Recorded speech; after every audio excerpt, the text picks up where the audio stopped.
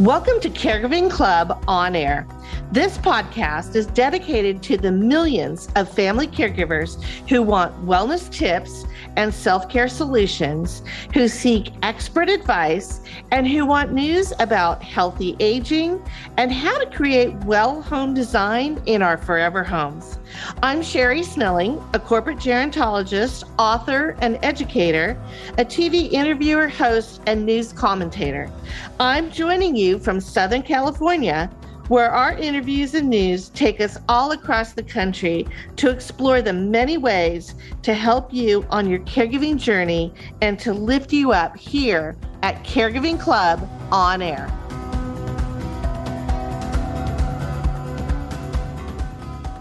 Welcome back to Caregiving Club On Air and our episode on brain food, books, and creating cozy reading nooks. I'm Sherry Snelling. I'm your host, and I'm really excited to introduce our guest interview today. This is someone I've wanted to interview for a long time, and it's Bonnie Kaplan. She wrote a magnificent book called The Better Brain: Overcome Anxiety, Combat Depression, Reduce ADHD, and Stress with Nutrition.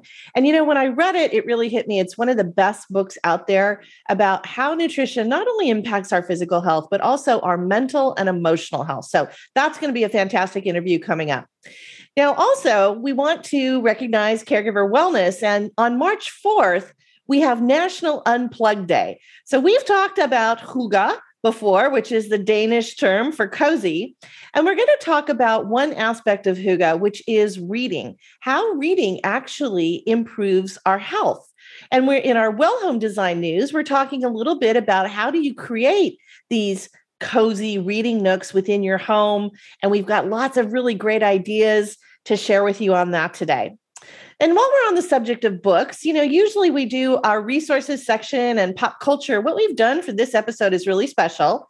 We have a list of books that we love that are all on the subject of caregiving, but different aspects of caregiving. And it's called our Caregiving Club Book Lovers List. So what we're going to do is we're going to highlight some of the great books that we love and the categories that we have. And we're going to have a link on our episode guide page to all of those wonderful books that hopefully will help you out in your caregiving journey. And of course, as always, we're going to end with our Me Time Monday wellness hack. And this episode, we're going to focus on how to eat the rainbow, how to adopt a Mediterranean style diet for living longer, how to love the sunshine diet, and also how to eat like the French. So let's dive now into our caregiver wellness news.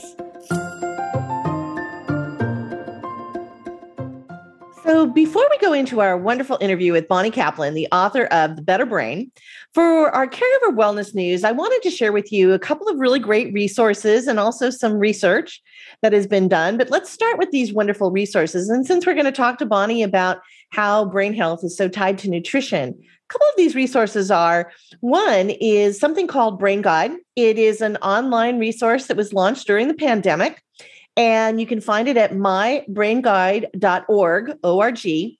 And what is really wonderful about this site, and you can find it in both English and Spanish, is that it offers not only a wealth of information and articles about brain health, and also how to really understand the difference in just normal cognitive decline as we age, as opposed to things like what we call mild cognitive impairment, which is MCI, which is different from Alzheimer's disease and the stages of Alzheimer's disease and dementia.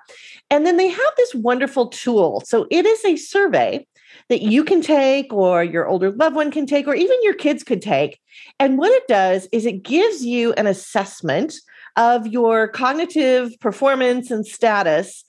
And it's not a diagnostic tool, but what they wanted to do with this survey tool is to, first of all, get everybody more engaged in what brain health is all about. And then they personalize the resources and the articles that they push to you once they see your survey results, so that you can really start immersing yourself in this brain health. But also, if there's a concern over maybe some things that they saw in the survey, it's a tool that you can take with you to talk to your doctor about. And we certainly know that people who have Alzheimer's disease, once they are finally diagnosed, have typically been living with the disease for 10 to 15 years. and they miss some of the warning signs. So again, if we're concerned about our own cognitive performance or our loved ones' cognitive performance, it's a great survey to take because it gives you the first stepping stone towards having that conversation with your doctor and figuring out if maybe there is something more serious going on. And, one of the missions, if you will, about this site is they really want to create this movement around brain health that is very similar to what we saw with breast cancer back in the 70s when women started getting more educated about breast health and started doing self-exams. Now, the self-exams themselves were just the prelude or just maybe the first step to then go get a mammogram or talk to your doctor because you were concerned maybe about a lump or something that had changed. But it was all because we were getting more educated about breast health. So this is the same kind of mission, same kind of movement. We all need to become a little bit more educated about our brain health. So check that out at brainguide.org.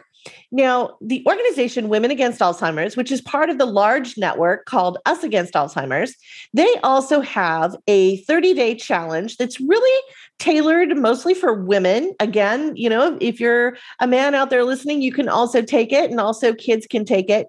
But it's a 30-day challenge called Be Brain Powerful. And what it does is, again, it's a survey, and they can even take the results because they're connected to the Brain Guide group. So they can take the results from your Brain Guide survey and port that into your 30-day challenge, or you can just go take the 30-day challenge survey on your own and separately. But what it does is it gives you then information about the 6 pillars of health, which were formulated by the Cleveland Clinic. And of course, nutrition is a big part of that. And so what they'll do is they'll give you a lot of tips, resources, exercises, different things that you can do, and different recipes and meals that are tailored to you around brain health and nutrition. So really wonderful resources. And I definitely recommend that you check those out. Now, March is National Nutrition Month, as we mentioned, but it's also National Reading Month.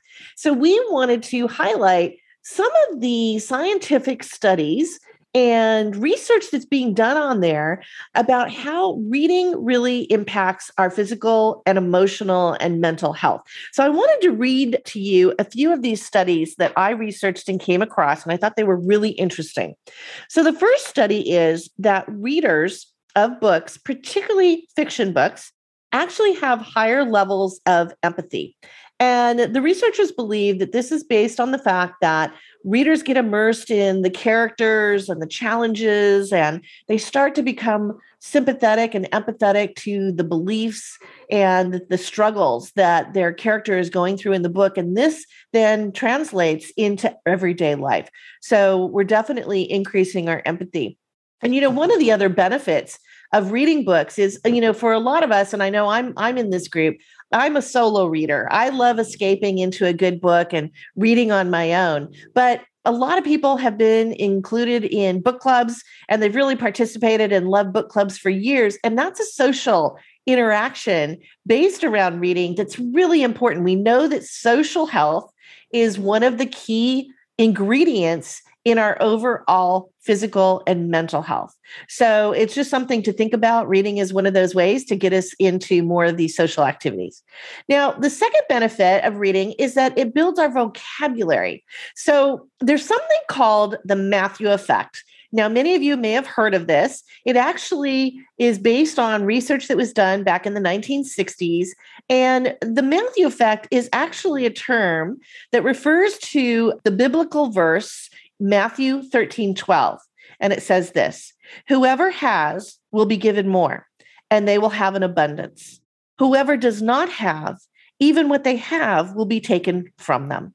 And so if I translate that a little bit into some of the gerontology research and things that we look at in aging, it's similar to the use it or lose it effect, where we know that if we're not exercising our brain, if we're not doing things like reading and other things that are going to give us better brain health or better overall spiritual, emotional health, then we will start to lose that. And we know all of these elements are again, they're the key ingredients to helping us all live longer. So it's definitely something that you want to take a look at. And again, going back to the book club reference, one of the great spiritual and social activities that I know a lot of my friends are involved in, and it's so important, are things like Bible study, where you are reading the Bible and then you're having conversations and interpreting it in different ways. And I know this is done in other faiths as well. But again, it's that social interaction based around your faith and based around reading, which can be really helpful to your overall health. Now, one of the other benefits that I came across is the National Institute on Aging recommends reading books, particularly as we get older, to help slow cognitive decline. Now, there's still a lot of science and research being done to exactly show a causal effect that reading will slow cognitive decline. But one of the things that we know is that there was a study that was done. It was what we call a longitudinal study. So it was done over 12 years with the same group, the same cohort of 3,600 people. And what they found is that those people who read books survived around 2 years longer than those who either didn't read books or who only read magazines and online news sources. Very interesting, isn't it? I think it's because, again, a book will pull you in and capture your imagination and get you focused. Whereas sometimes when we're reading a magazine article or maybe online, we're kind of skimming it. We're reading the headline and we're moving on. Books are actually a little bit more of that immersive experience. So interesting to think that we might live longer if we're reading books. And then finally, we know that reading can lower your stress level. It is a good escape. There was a 2009 study that found that 30 minutes of reading lowered blood pressure and heart rate and feelings of psychological distress just as effectively as 30 minutes of yoga or humor and laughter did. So we know that the benefits of yoga and the benefits of humor, and we're going to be talking about those things in future episodes, but we know that those are health benefits, but now we can also look to reading as being one of those health benefits. So I mentioned in the intro that we're very excited here at Caregiving Club because when we started Caregiving Club over a decade ago, we created what we called our Book Lovers Reading List. And that was a series of books that we thought were really helpful to caregivers out there who were needing support, needing good information, or just needing to recognize that they were not alone. And so we're excited to update our list. And now we've got all these different categories for you. We're going to have a link on our episode guide page, but it's everything from if you're caring for a spouse, if you're caring for someone with Alzheimer's,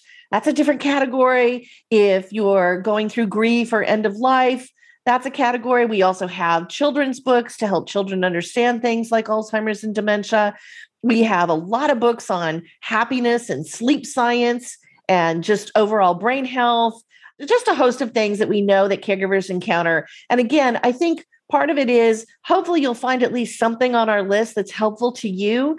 It gives you that sense of connecting with the larger community to know that there are people out there. We also, of course, included some celebrity memoirs that are specifically about some celebs out there. And, for instance, like Kimberly Williams Paisley or Dan Gasby and B. Smith, who recently passed away. They actually wrote a memoir about her early onset Alzheimer's, what both of them were going through when she was first diagnosed. So we've got all of those on there too. And I'm sure that you'll be able to find something that will help you out.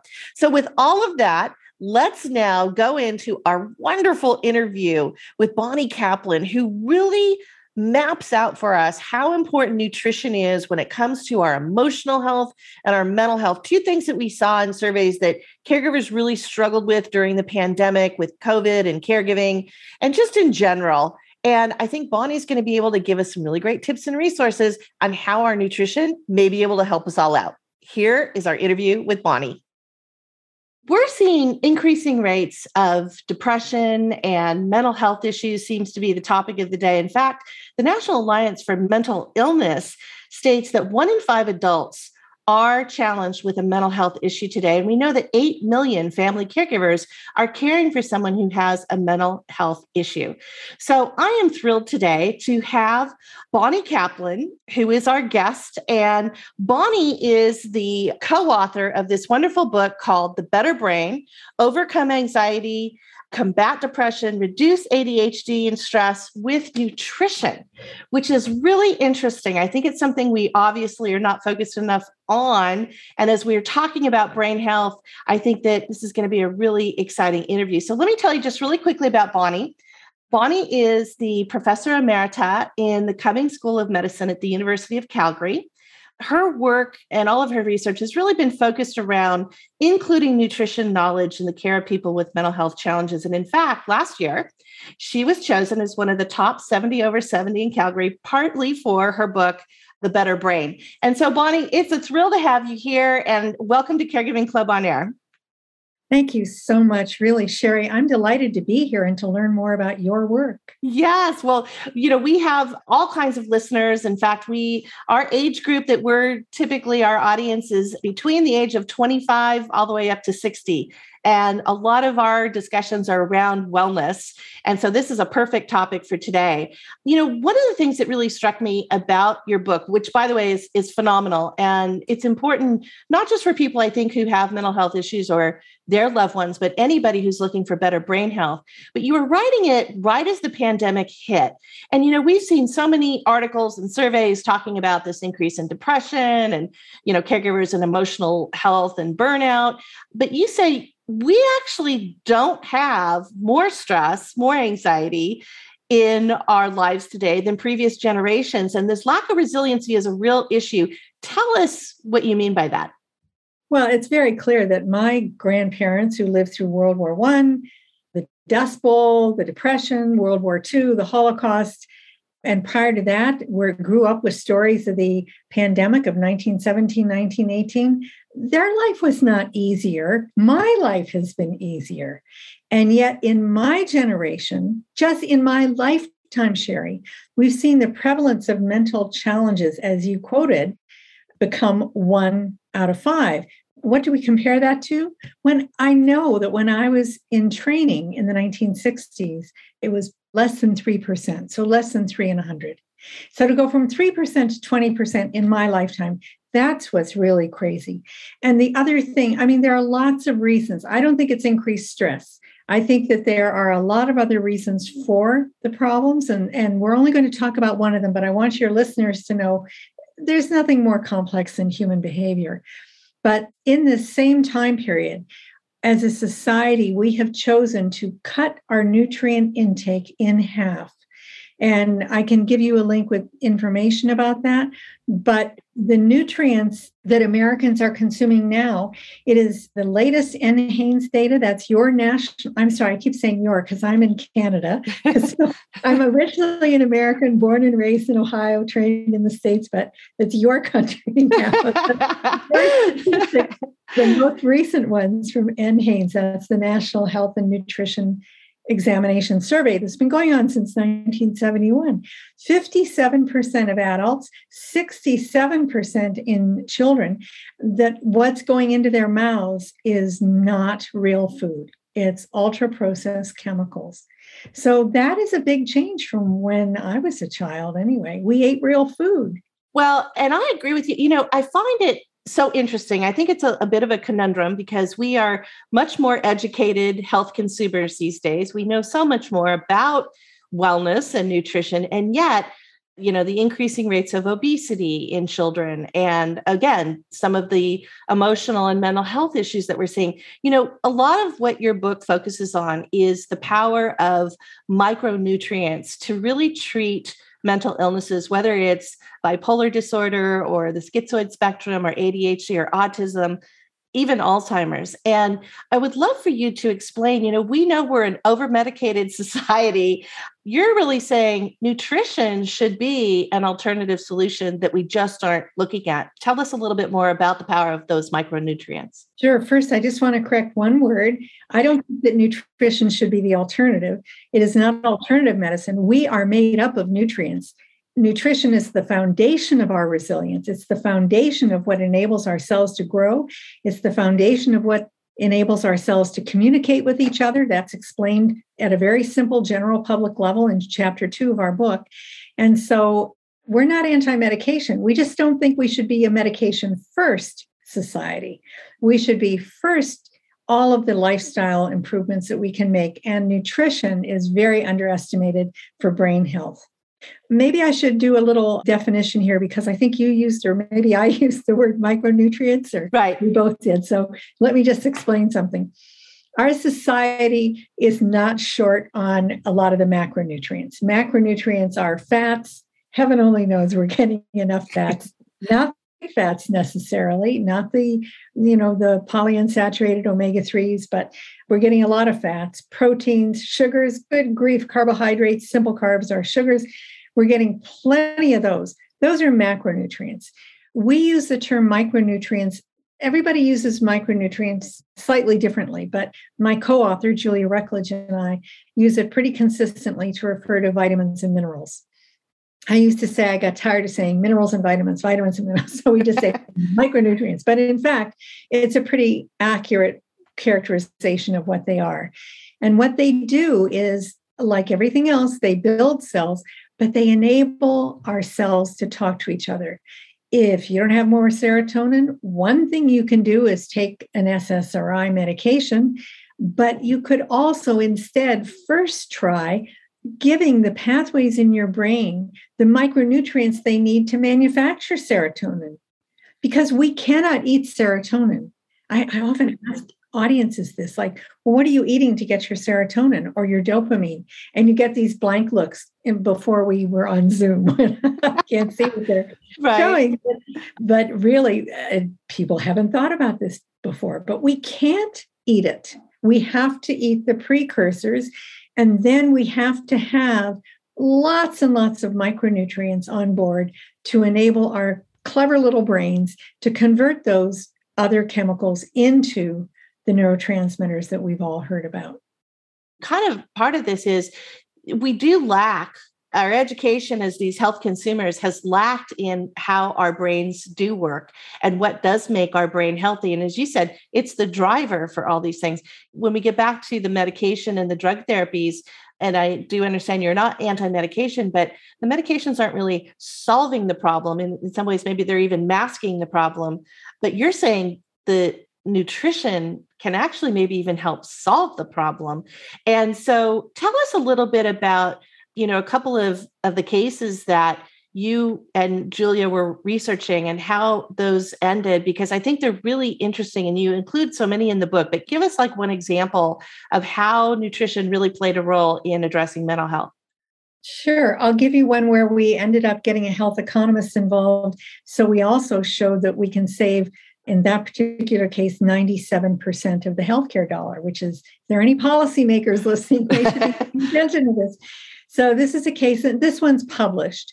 We call this boy Andrew, obviously not his real name, but he was a child with a lot of anxiety as a young child. And there were other ways in which he was kind of different that I won't go into. And so he'd been worked up by our genetics clinic twice, trying to figure out if there was some syndrome here, and they never figured it out. Then when he was 10, he became so agitated and so anxious that he was hospitalized. And by then he was having hallucinations. It was a childhood psychosis, hallucinations, delusions. He believed that he had committed adultery at the age of 10. And so he met criteria for obsessive compulsive disorder because he began praying obsessively and he couldn't stop. He believed that he had killed someone. I mean, it's just, delusional thinking. He was in a tertiary care pediatric health unit where very experienced psychiatrists tried for 6 months to find some medication that would help him, and they could not. He was on a lot of medication trials, and so he was sent home. So in a nutshell, what happened then is that his family heard about at that time, this was like 2008, so it was still pretty early days of generating a lot of research showing what micronutrients could do. And they asked their psychiatrist, could they try one of the multi-nutrient formulas that we had been studying positive results with? And we collected data. I was called in. I didn't know the family, but called in then to help out with the data. And that's what we published. and we tracked him into the age of 11 as his hallucinations disappeared, his OCD behavior disappeared.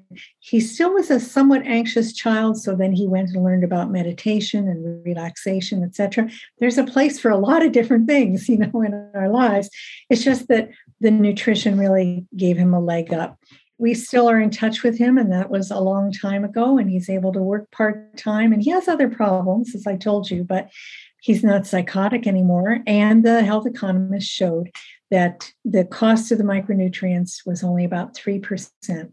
Now, the difference is here in Canada, the healthcare, we paid for that, right. But the nutrients, there's no government yet willing to pay for that, even in a peer-reviewed, published case study. So the family has to buy them. Which is amazing when you talk about the cost benefit, for so much that is outlaid right now in terms of mental health and some of the things that we have to address. You also touch upon the conversation between nutrition, and you talk a little bit about the Mediterranean diet, which I've written a lot about, and I love that diet. There's so many fad diets every other week, and this one seems to stick. But tell us a little bit about, first of all, the Mediterranean diet and how that optimizes or is optimal for brain health. And then how do you look at nutrition and the micronutrient regimen that you use with mental health patients? Oh, okay. Well, I'll kind of mix all that together, Sherry. We try in the book, especially, we try not ever to say that we're recommending a Mediterranean diet because nobody knows what that is. Right. A Mediterranean style diet. Okay. Basically, it's what Dr. Andrew Weil said years and years ago, eat true food. And then Michael Pollan came along and said, eat real food or whole food. Anyway, it's a whole foods kind of diet. And that is what we as a society has gotten away from. I mean, that's what I was saying, is that over half of what our society is putting in their mouths no longer meets the criteria for being a real food. It's ultra-processed chemicals.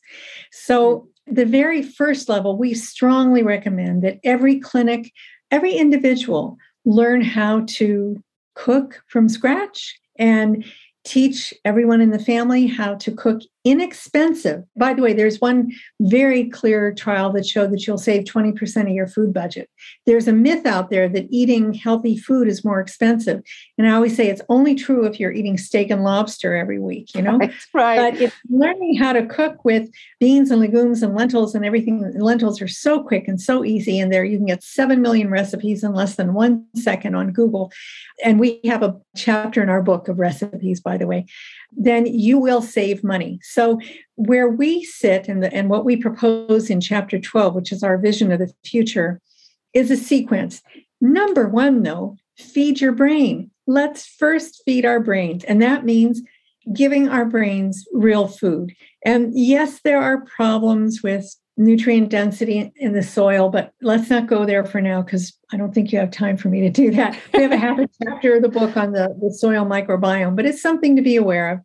But do the best that you can. Eat as much whole, good, healthy food. And that will replace the ultra-processed chemicals that you've gotten used to eating.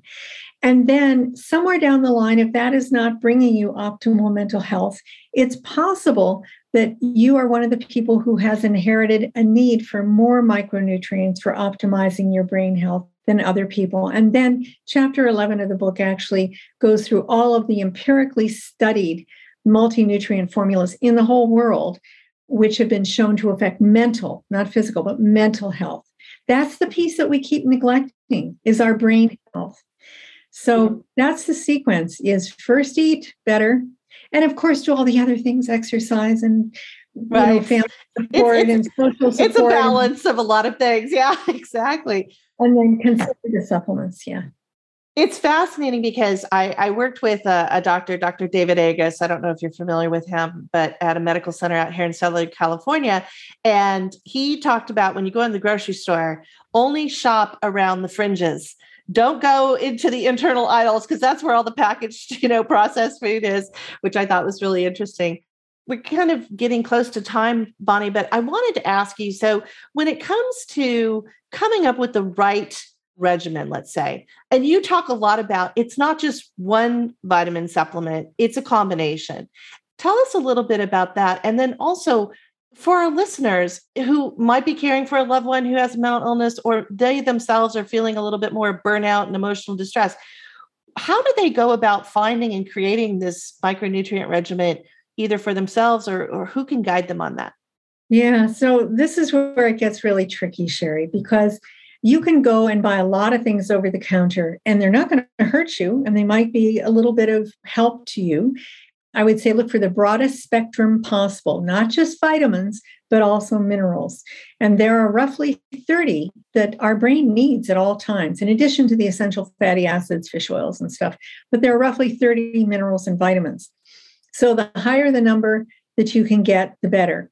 Then it becomes a question of, first of all, are you dealing with someone who is already on a psychiatric medication?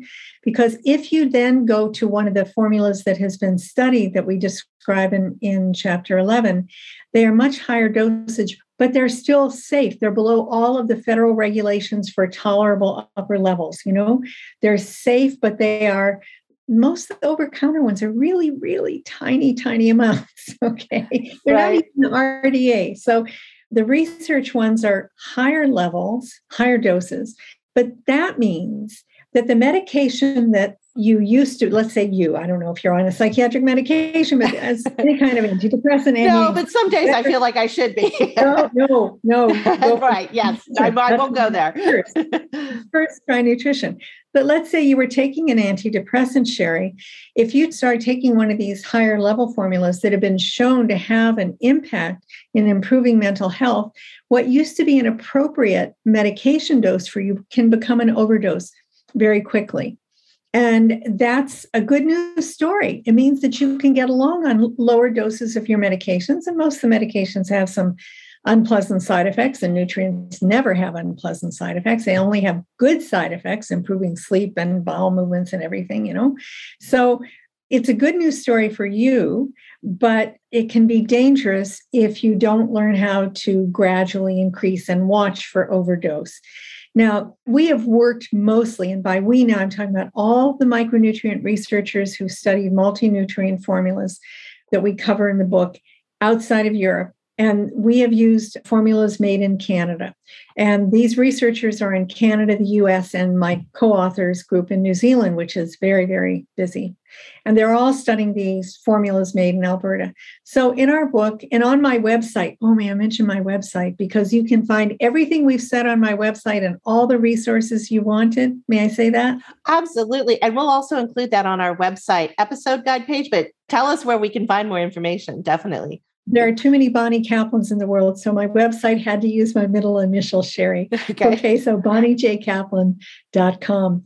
And you can find the two companies there, and they are little family-run businesses, and they have people on the phones who will talk to you and sort out what medications you're on and how to do a cross-titration with the micronutrients. They will first want to work with your physician, your prescriber, if it is at all possible. And they're educating lots and lots of prescribers. But, sometimes you run into prescribers who are not interested in nutrition because they haven't learned about it in school. Right. So I had one little quick question for you. Somebody had emailed me and said, I'm really interested in probiotics. So what are your thoughts just quickly on probiotics? Well, we cover that in the book too. We try to restrict our comments to what's been shown scientifically. Both of us are scientists. Unlike all the other nutrition books out there, we're scientists who have done this work ourselves, but we want to translate it for the general public. So in a nutshell, there is not strong evidence yet that probiotics help with mental health. However, it's not going to hurt you. The problem is, it's right now, people don't really know which organisms should go into the probiotics, which ones will help you, which ones will help somebody else, which ones are going to be more likely to affect absorption of nutrients for brain function. So it's a little bit like as we used to say in Ohio, a pig in a poke, right? Right. Not exactly, but it's certainly, some people get immediate relief from GI, their gut symptoms. So that's a suggestion that they might absorb their nutrients better if they're making their gut work better. Right. Well, Bonnie, again, I could talk to you for hours. I know our listeners are probably, but buying your book and reading your book is going to be the best solution, I think, for our listeners out there, because it's so wonderful. And as you said, it's all based in science, but it's written in a way that it's very easy to understand. What would be your last message for our listeners thinking about brain health and mental illness? Okay, so I do want to say something in relationship to our book. I always say my motivation is not to sell lots of books. I just want to change the way mental health is treated. And so maybe if your listeners, any of them are involved with any policymakers and want to connect me in some way, I'm available. But I do want to say that I am so tired of people saying, oh, I've read a lot of nutrition books. This is not a nutrition book, folks. There are so many books out there that'll tell you how to eat a Mediterranean diet. I call them shake a finger in your face books. Eat this, don't eat that, but they don't tell you why. And you cannot change human behavior by saying, do this, do that. And our book explains what the nutrients are doing in your brain. And we review the scientific data and we give you lots of stories. And I think people come away feeling a lot more empowered than they do being told, do this, do that. Well, I love that as a message. That's one of the things that I've tried to do with, we have something called the Me Time Monday program, which is about 7 elements of our life where we can find better wellness and balance. And it's exactly that. It's not the do this, it's why should you get more sleep?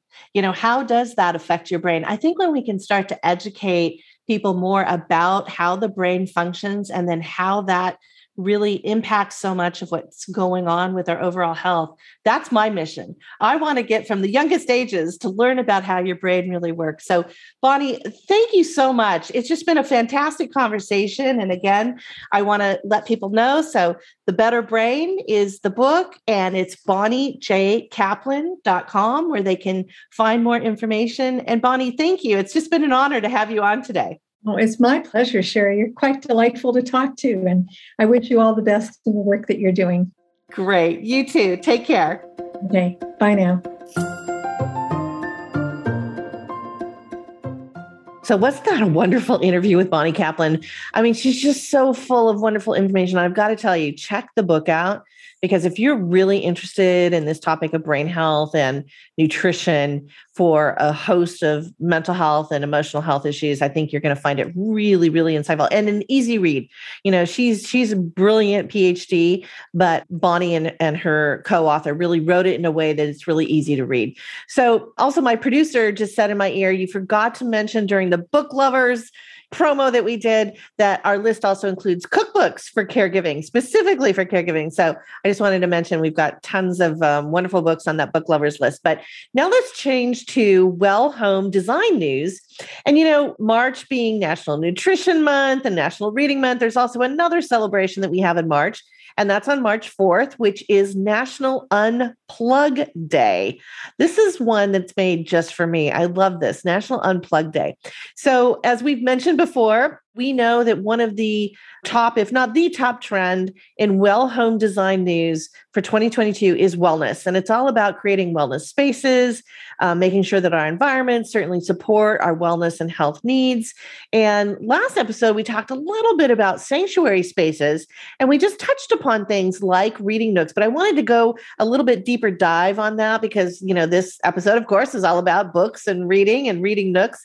And so I wanted to give you some tips into what we're thinking about and some ideas that we have in creating these little nooks. And we know that hygge, I've mentioned this many, many times, there's a component of hygge, which is coziness in Danish, that really is about grabbing a book, curling up next to a fire, or during the summer months, curling up next to a window and opening that window and letting the fresh breeze come in while you immerse yourself in this escape of a really wonderful book. And, part of it is unplugging from our digital lives. So often, even if we get a few minutes to take a break, we'll flip on the television or maybe even we'll, put on some music, which music is great. I'm not going to bash music, but anything that's kind of digitally connected is still kind of got us a little bit tied to those heightened stress levels where we're reacting sometimes either to the blue light emission or other things. So reading is one of those old-fashioned analog pick up the book. Now, I know many of you, obviously, you love audiobooks, which are great, and you also probably read off of your tablet. And I'm going to say that's okay because we love reading. But really, there's something about a great book that you can feel that just has that texture to it. I don't know. I'm just one of those book lovers. Now, I will say this, though. As we are helping our older parents or grandparents, tablets have become fantastic because it's a lighter source. Sometimes these books are a little heavy or, they're difficult if it's a paperback, because if you've got arthritic hands, you can't read it as easily. We do know that there are large font books, particularly for people who have low vision and vision problems, but even the large books are sometimes hard to find. You can find them in the bookstores or at libraries, but with a tablet, it's right there in your hand. It's lightweight. You can kind of, go through the pages as you would a normal book. You can increase the font with just your fingers. So I will say tablets have definitely opened the door, I think, for more of us to read into our 80s, 90s, and even our 100s. But let's talk about the design piece of this. So one of the things that is really important is when we're thinking about these nooks, it's not an extra room. It's not, I mentioned this last episode, it's not the she shed, man cave kind of design. It's actually just a corner. And sometimes we have what they call a little bit of dead space in our room designs where everything kind of has its place, but then you've got this one corner and it's kind of missing something. A lot of people like to go to biophilic design and they'll put a plant. You can see, even if you're watching this on our YouTube channel, you can see behind me, I've got a little bit of a dead space in my corner here in my office. So I've got a very beautiful ficus tree behind me and on the side. But for those of us who might have one of these little cozy corners, that's where you can actually create your cozy reading nook. So here are the elements that you need, and it's pretty simple. First of all, you need a place that can be a little bit quiet. Hopefully you can get some of that quiet zone in your nook. A comfy chair is really key, really important, something you can curl up on. Certainly good lighting, because, while we would love for you to have natural lighting from a window during the daytime, if you want to do your little escapism, in the evening, you're going to need good task lighting. So that's really important. I've mentioned eye health before, and we know that from a vision standpoint, we need 3 times the light at age 60 that we needed at age 20. So you really need to have good task lighting. I like to also have reading socks. Now, here's something really interesting. When we curl up, we often do think about, yes, let's take off our shoes, right? And even if you do this during the day and you say, I'm going to grab, 15 minutes to read one chapter in my book. I want to see what happens next, to my heroine or my hero or whatever. Taking our shoes off is one of those elements that, again, it puts us into a calm mode, but it can be cold, right? So having a great pair of what we call reading socks. Actually, I bought mine, and I don't like to do promos, but I bought mine at Barnes & Noble because they understand the reading sock people who need to have their socks on. But you also want to have a place where you can store an extra pair of reading glasses. I know a lot of us are searching for our reading glasses during the day. Have a pair that's right there in your nook. And then you need a small table so you can set maybe a cup of tea, cup of coffee, maybe a nice beverage, in the summer. And that becomes your little sanctuary. That becomes your cozy reading nook. Now, I'm also writing an article on this, so we'll have a link on the episode guide page, but I want to give you some ideas. So for instance, if you have a built-in bookshelf area, and we have pictures of this, by the way, some of these are really beautiful, you can actually do a built-in window seat into that bookshelf so that you've built in your little nook into your actual bookshelf. The books are right there that you might want to read or pull. You put a few throw pillows or a comfy cushion. If you can do it next to a window, that's, even better because you get that natural light during the day. Now, another idea are hammocks. And I've seen so much in design trends, particularly last year and this year, where the rattan hammocks are inside. So they're kind of like these little pods, and you can hang them in the corner of a bedroom or even a living room or den area or whatever. You can also have them outside. Of course, we love our hammocks that are outside, so we can feel all that wonderful sun and breeze. But hammocks are a great little kind of reading nook idea. Underneath the Stairs is another one. So there's a great photo that we have that shows the application and design of this. So underneath our stairs, there's often, again, there's this space. Some people use it for storage and extra, closet space, but you can actually turn that into one of these cozy little nooks. Kind of reminds me of being a kid. I remember my brother and we used to go around the house or our grandparents' house looking for these little, almost like mini caves that were really just the cabinets that didn't have maybe anything in them. And we would love getting inside and kind of curling up, and telling stories or whatever. So it kind of reminds me a little bit of that place underneath the staircase. You can also create a quiet corner by a privacy screen. And some of these privacy screens out there now are so beautiful. So you kind of put up your privacy screen when you're reading, and then you can fold it back up and have it laying against the wall or whatever when you're not. You can have a little do not disturb sign on there. So that makes it kind of fun. Also, anything that, you have a closet and maybe it's not really being used for coats or whatever, you can turn that into your little reading nook. And that becomes really interesting. And then the classic reading nook is really a corner in our bedroom where we've got this comfy chair or chairs, if you want to do a duo, and, where we can curl up, hopefully next to some kind of a window or whatever. And that's actually where I have my reading nook. And I'll just share with you, and I'm going to put some pictures up on our episode guide page. But my reading nook includes, my chair is actually called the writer's chair. I bought it when I was writing my first book. It was kind of like my gift to myself and an incentive to get the book done. But I really loved it. It was from Restoration Hardware. It's just a beautiful, comfy leather chair. And then I have a cute little pillow. I have my great grandmother's quilt in case I get really cold. I've got my grandmother's steamer trunk that is right next to me, and that serves as my little side table. So I have a little reading lamp on there, but I also have, for inspiration, I have my grandmother's Royal typewriter from the 1930s that she was a short story author. And every time I look at that, not only does it encourage me to write, but it encourages me to read as well. And then I've got my rotating library tower bookshelf right next to it. So that's my little reading nook. And it's small. It takes up just one little corner in my bedroom space, but it's kind of my little escape place. And when I get writer's block, or I'm having a really bad day, I take at least 15 minutes and I go sit in my writer's chair with my reading socks on and get immersed in one of my favorite books. So it really is a stress reliever. I think it's really great for caregivers to find a place where you can escape, even for a few minutes a day, and just, let all of those worries kind of wash away. As we mentioned in our caregiver wellness news, enhance your health through reading. And so with that, we're now going to go into this episode's Me Time Monday wellness hack on eating the rainbow, Mediterranean diets, the sunshine diet, and eating like the French. So here we are with the Me Time Monday wellness hack.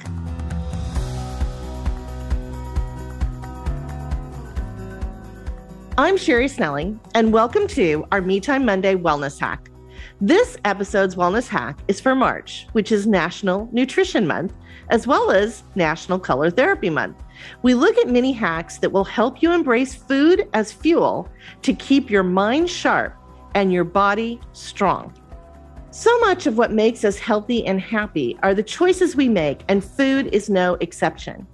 We have long known that good nutrition is tied to energy, stamina, and overall good health. But we often don't think about how food is tied to our mental and emotional health. For some, indulging in is part of the reward center of the brain. We tell ourselves, if I do this, then I get a cookie or French fries. For others, it is part of the body and brain's stress response. We feel pressured, sad, or anxious, so we soothe our emotions with comfort food.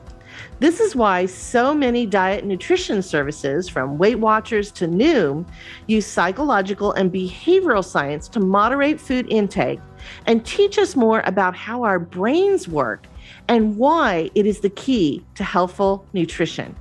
It is all about our choices, and the choices are in our heads, not in our stomachs. Since 2022 is our year of living colorfully here at Caregiving Club, our first hack for better brain and physical health is called Eat the Rainbow. What is great about visualizing the rainbow as you plan meals or decide what to eat, you don't see whites, browns, or beiges, which are often the colors of packaged foods like cookies or potato chips.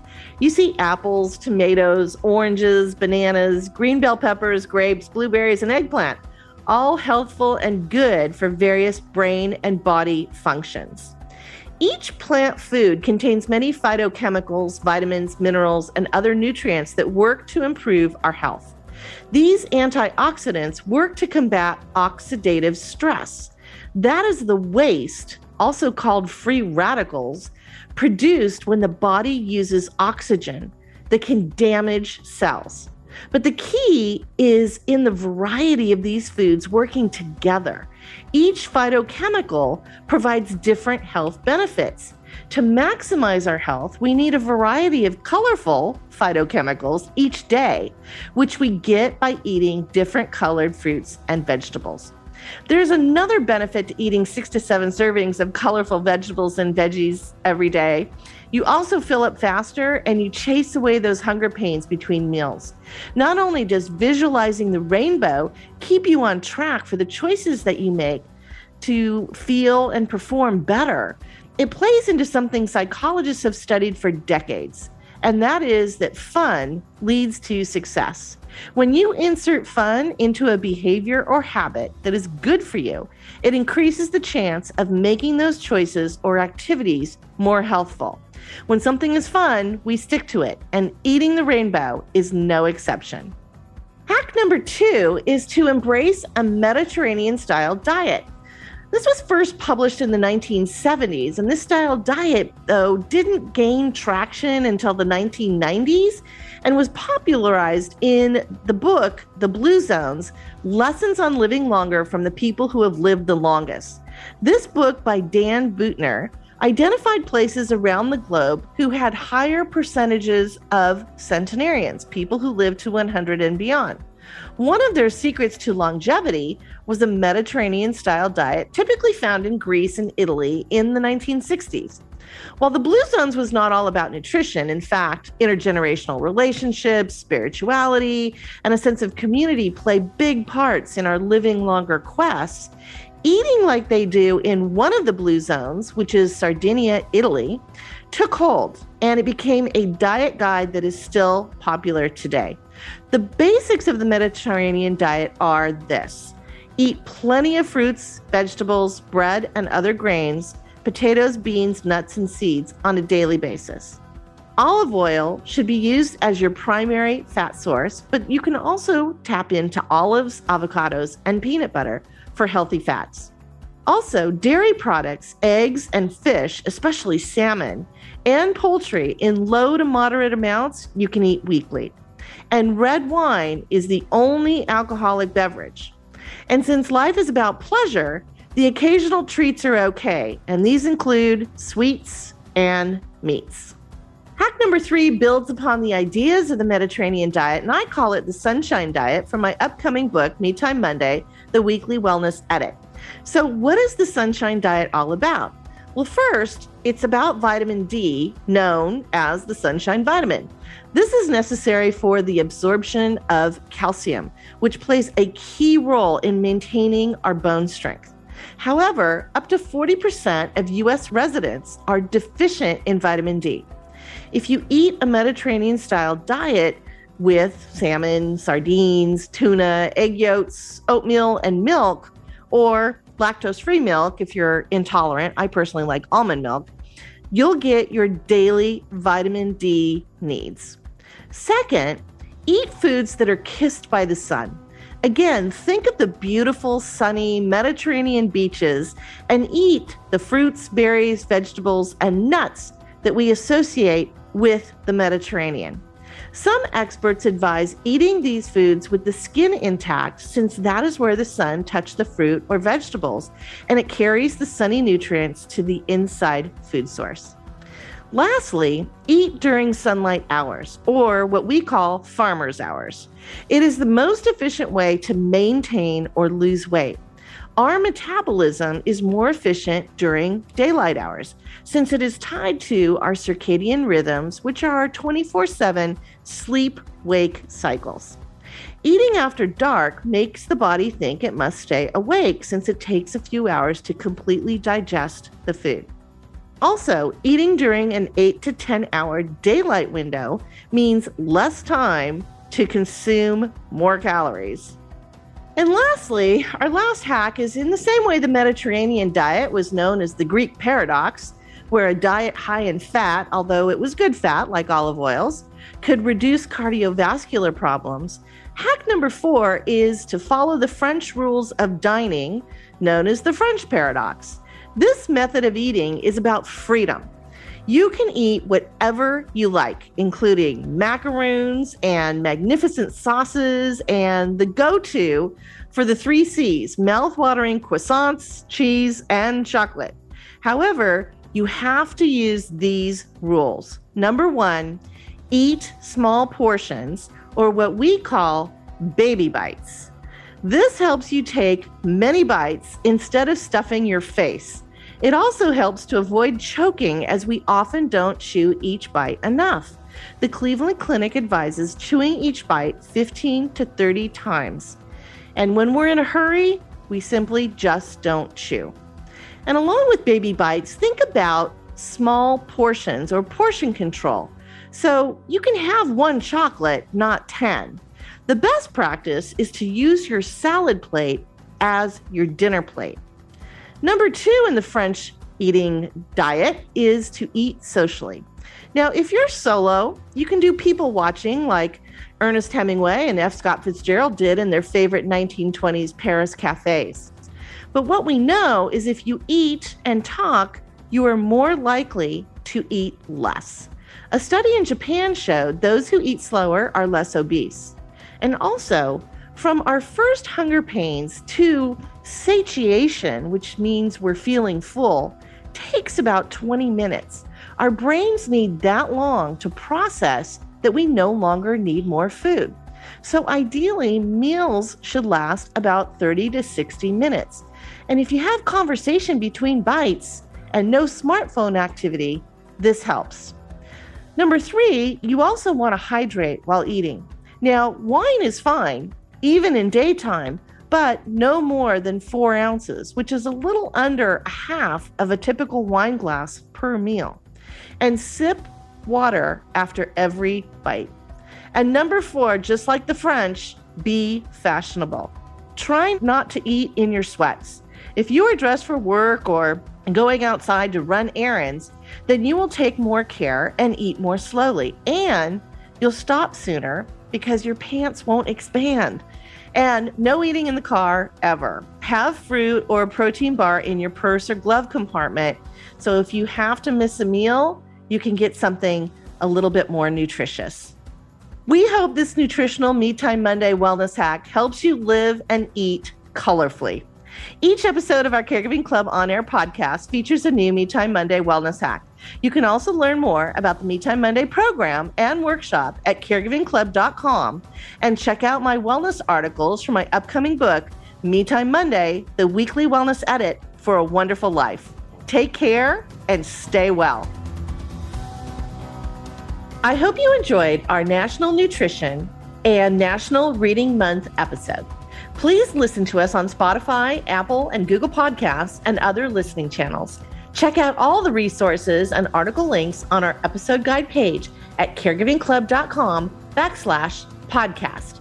And email us at podcast@caregivingclub.com with any questions or comments. Take care and stay well.